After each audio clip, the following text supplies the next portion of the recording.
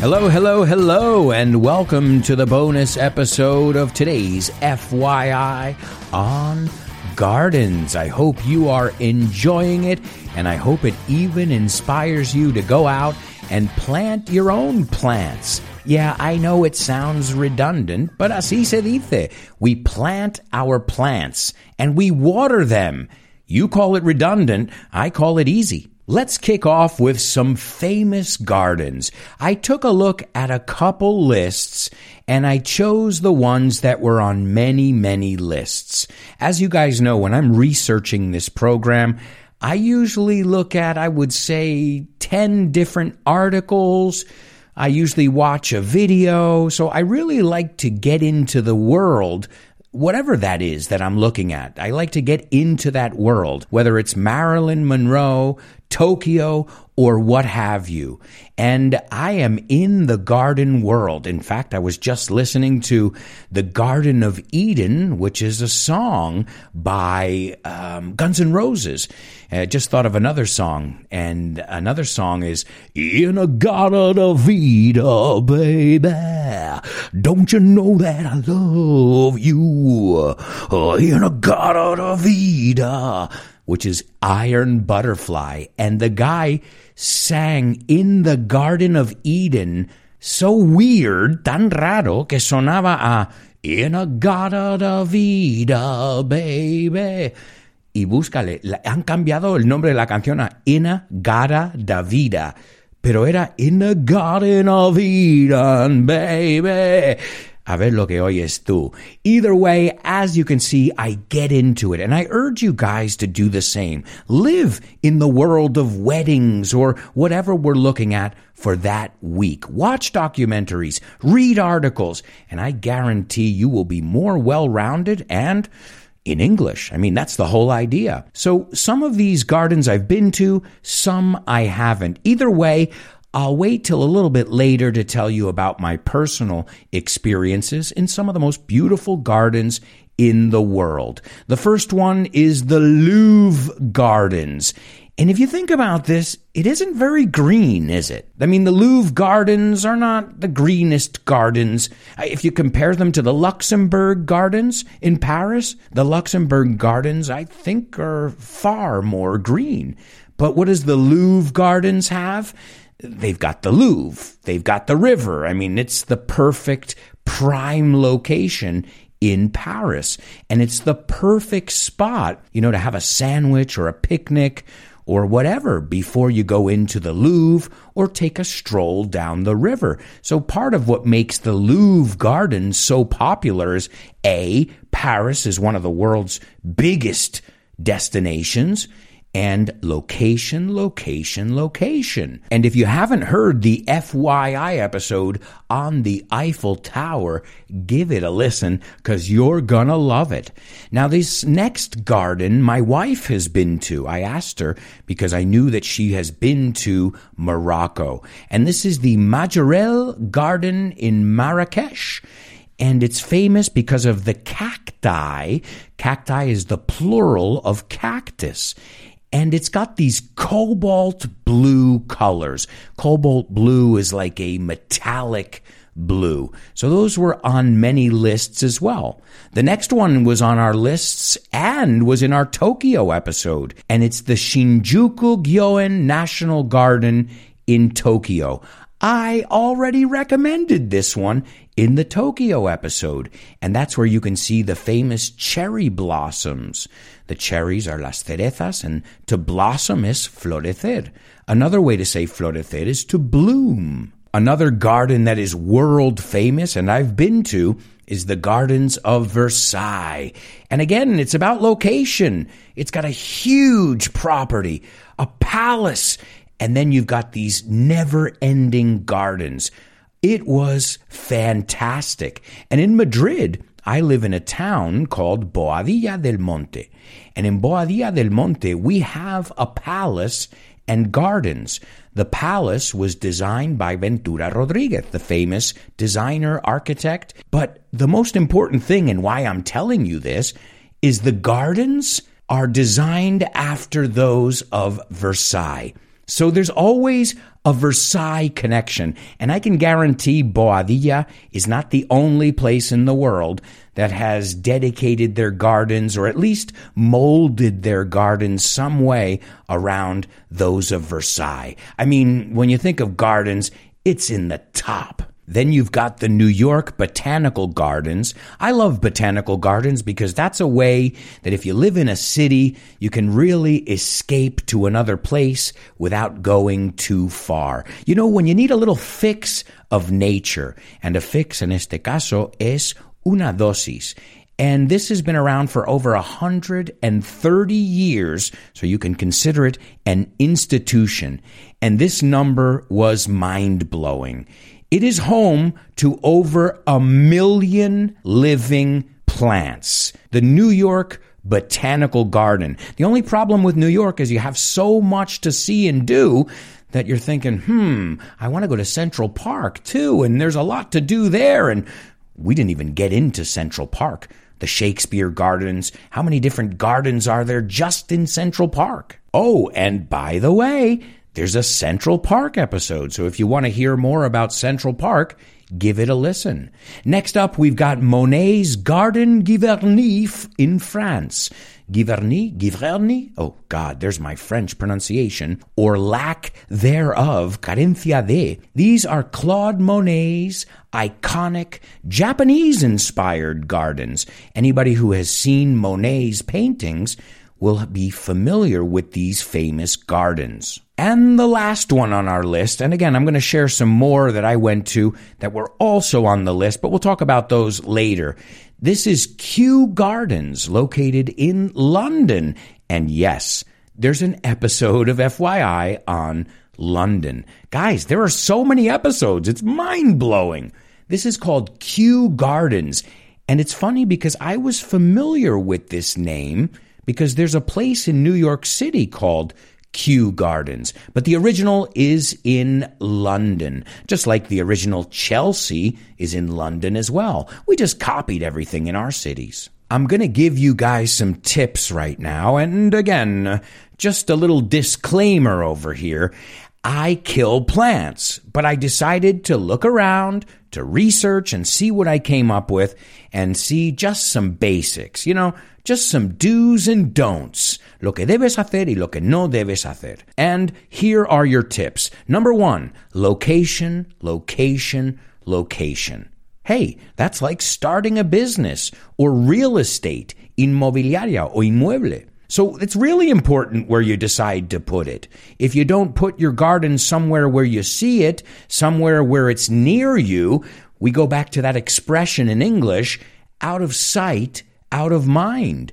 Ojos que no ven, no sienten. So si está lejos, pues está lejos. Me olvido de ello. Out of sight, out of mind. So you want to have that garden at arm's length, como decimos. If you have a deck or if you have a backyard, you don't want to have it all the way on the other side. You want to have it as close to your house, and obviously a hose. And there's another thing, another tip. Make sure the water source is near. So make sure you have a faucet that you can connect a hose to, because if not, you've got to carry buckets or watering cans all across the yard. So keep it close to water. Remember, plants get thirsty. They need sun, they need water, and they need a little TLC, a little tender loving care, un poco de cariño. ¿Quién no? Who doesn't need that? Also, the location of the sun and where you get the sun in your yard is very important. They said that most edible plants,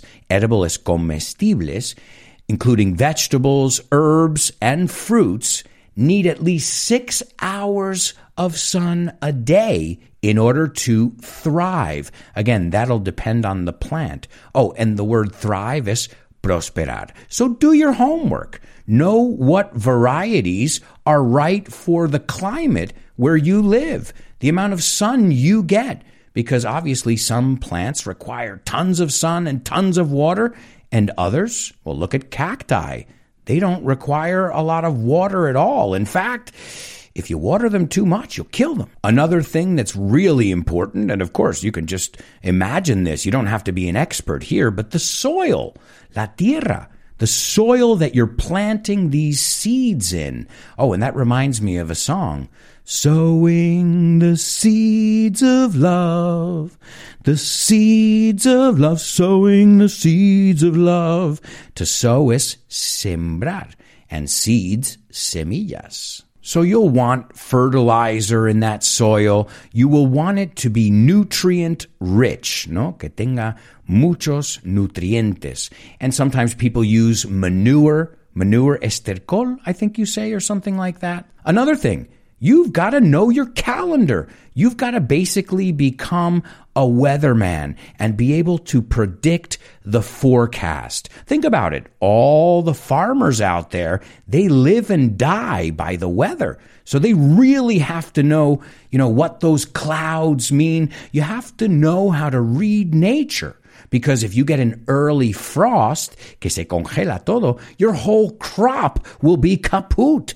And crop es cosecha, and caput es adios. And you've got a lot of different weather conditions, many of them unexpected, heat waves, drought. So you've got to be an expert in reading the planet and the weather situation. Those are just a few tips. Again, you got to do the research. I think the number one tip for anything in life is do your homework. Where do you live? What kind of plants grow well there? Well, those are the ones you need to do. I also wanted to take a look at some of the most common flowers in Spain and see if I could teach you these in English. Remember, I'm focusing on Spain today and some of the products from Spain because a lot of my listeners are from Spain. But if you guys ever want to know any of these words, fruits, vegetables, word reference. And if you can't find it there, drop me a line, dime algo, because it's not always easy. I know it with fish.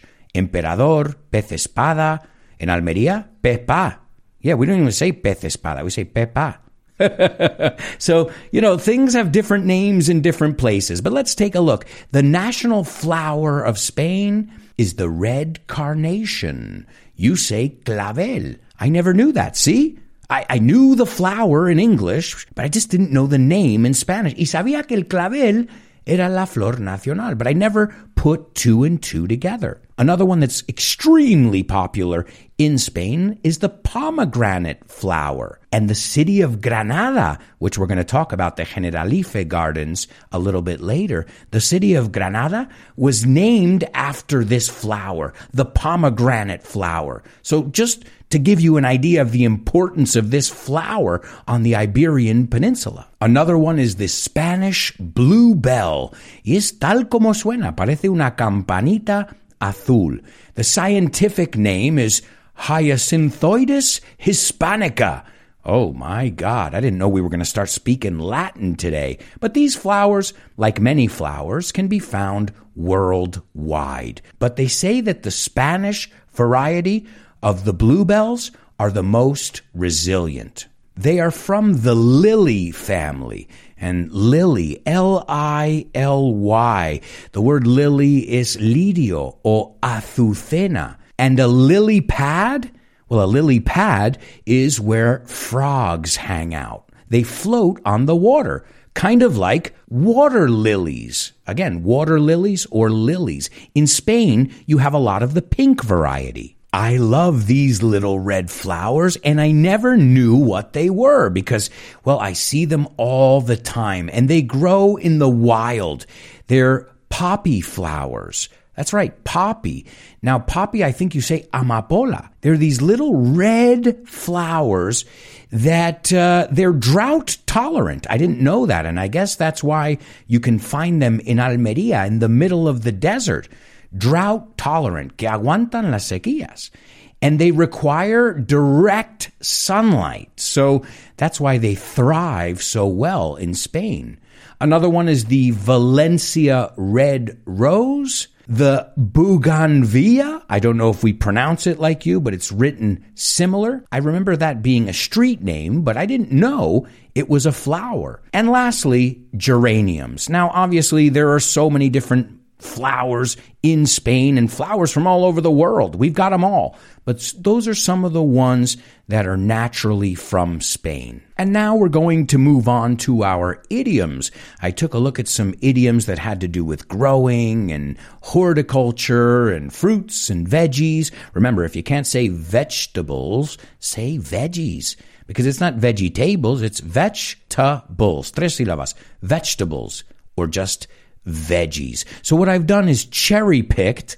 You see what I did there? Cherry-picked. Escogí a mano.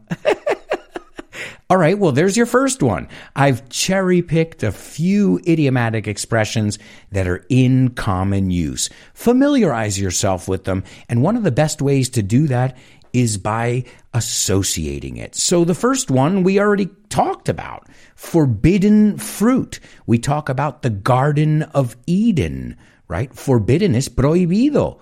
And fruit, no fruit, es fruta, no? It's obvious.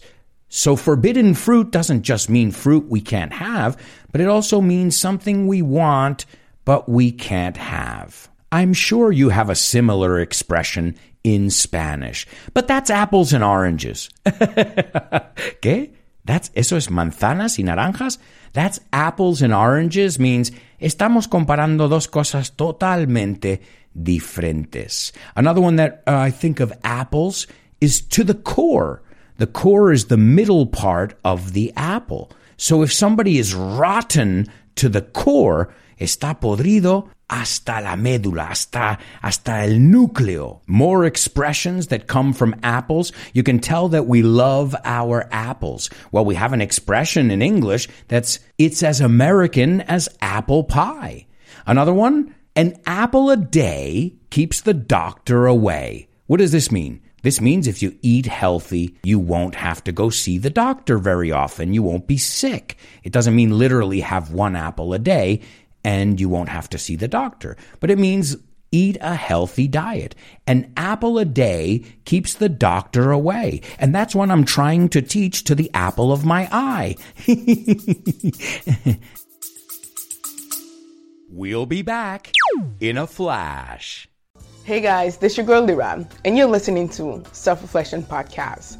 Thank you guys for joining me on another episode of Self-Reflection Podcast. I hope this podcast episode finds you in the best possible state that you can be in for yourself today. And if you're not doing your best, I hope, you find some time to care for your mental health, physical health, emotional health, spiritual health, and your psychological health. I hope you find some time to do some self-reflection. Just gather yourself and, find the best possible way you can deal with what you're dealing with in this moment, right? The apple of my eye, otra, mi ojito derecho. And she's catching on, lo está pillando, because the apple doesn't fall far from the tree.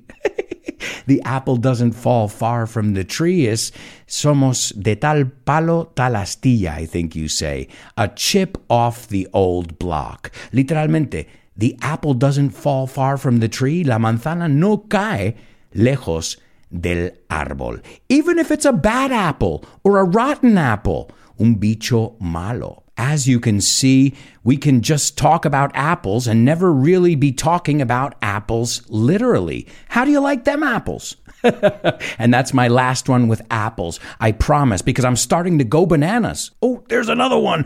Volverme loco. How do you like them apples? Well, primero es mal. Es incorrecto gramáticamente. Sería, how do you like those apples? Pero como es frase hecha, it means toma ya, cómetela, trágate esa. I think that would be the translation. How do you like them apples?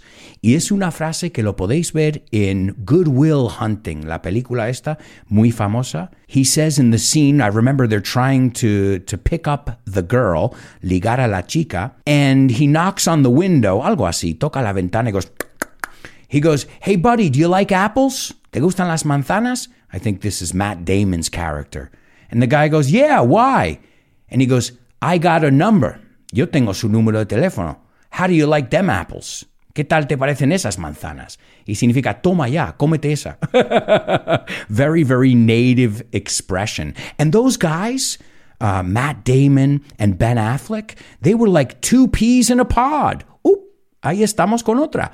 Two peas in a pod es como dos guisantes en una vaina, como dos gotas de agua. And they were full of beans to make the movie. Full of beans, con mucha energía. Well, sure, they were working with a legend. They were working with Robin Williams. How would you not be full of beans?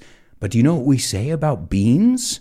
Beans, beans. They're good for your heart. The more you eat them, the more you fart.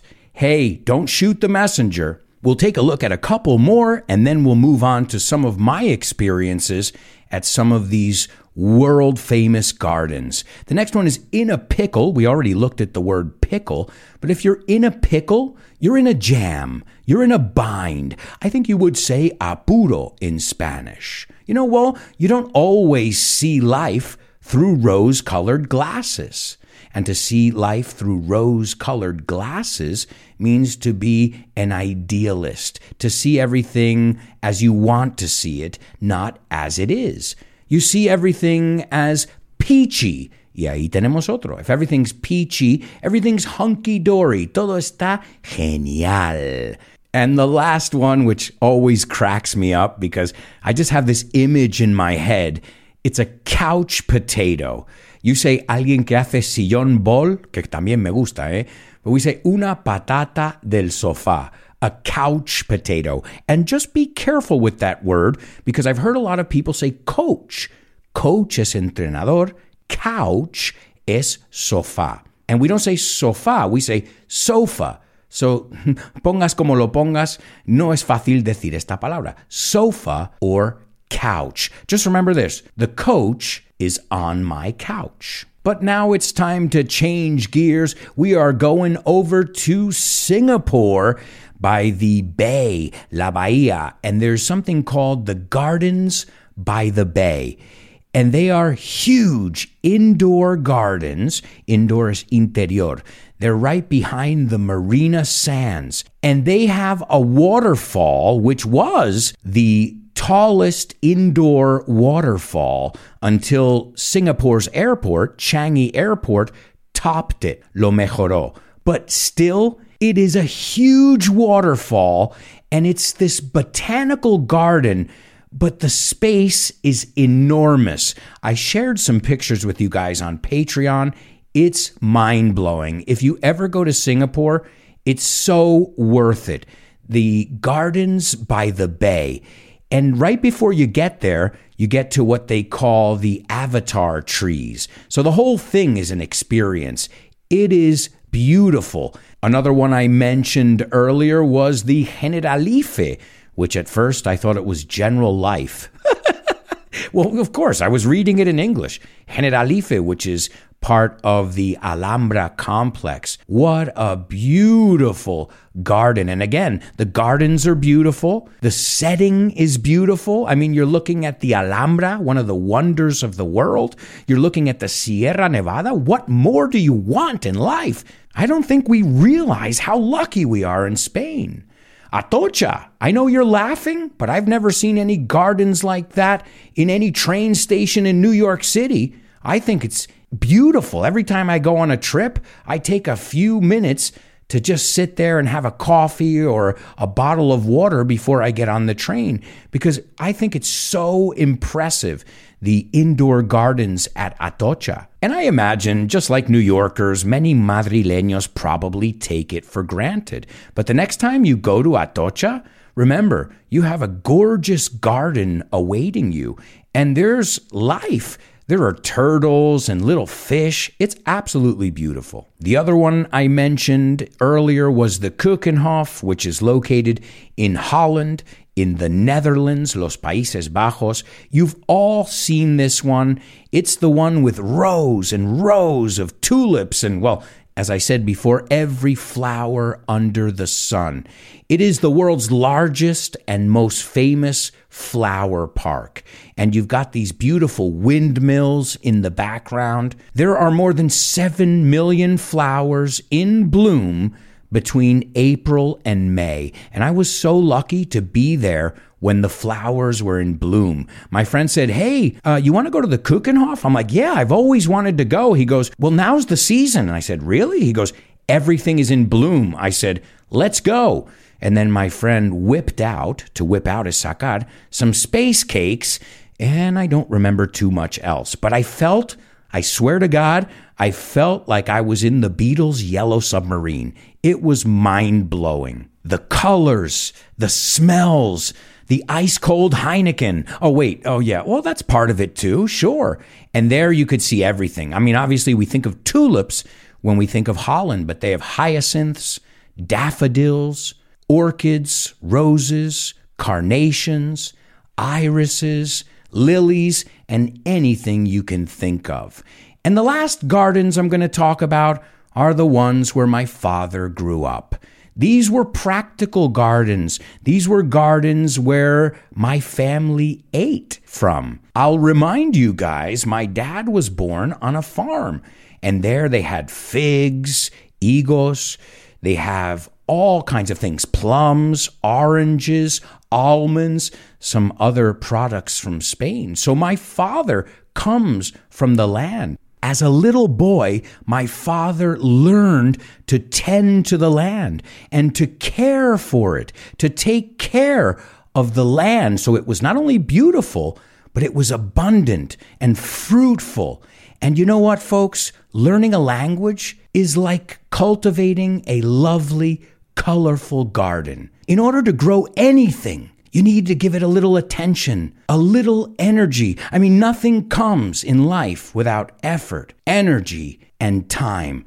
So I hope you guys will continue to grow your English garden so it bears fruit and it's a lush, frondoso, beautiful garden. I hope you found this episode fruitful and that you'll join us in the next episode of FYI.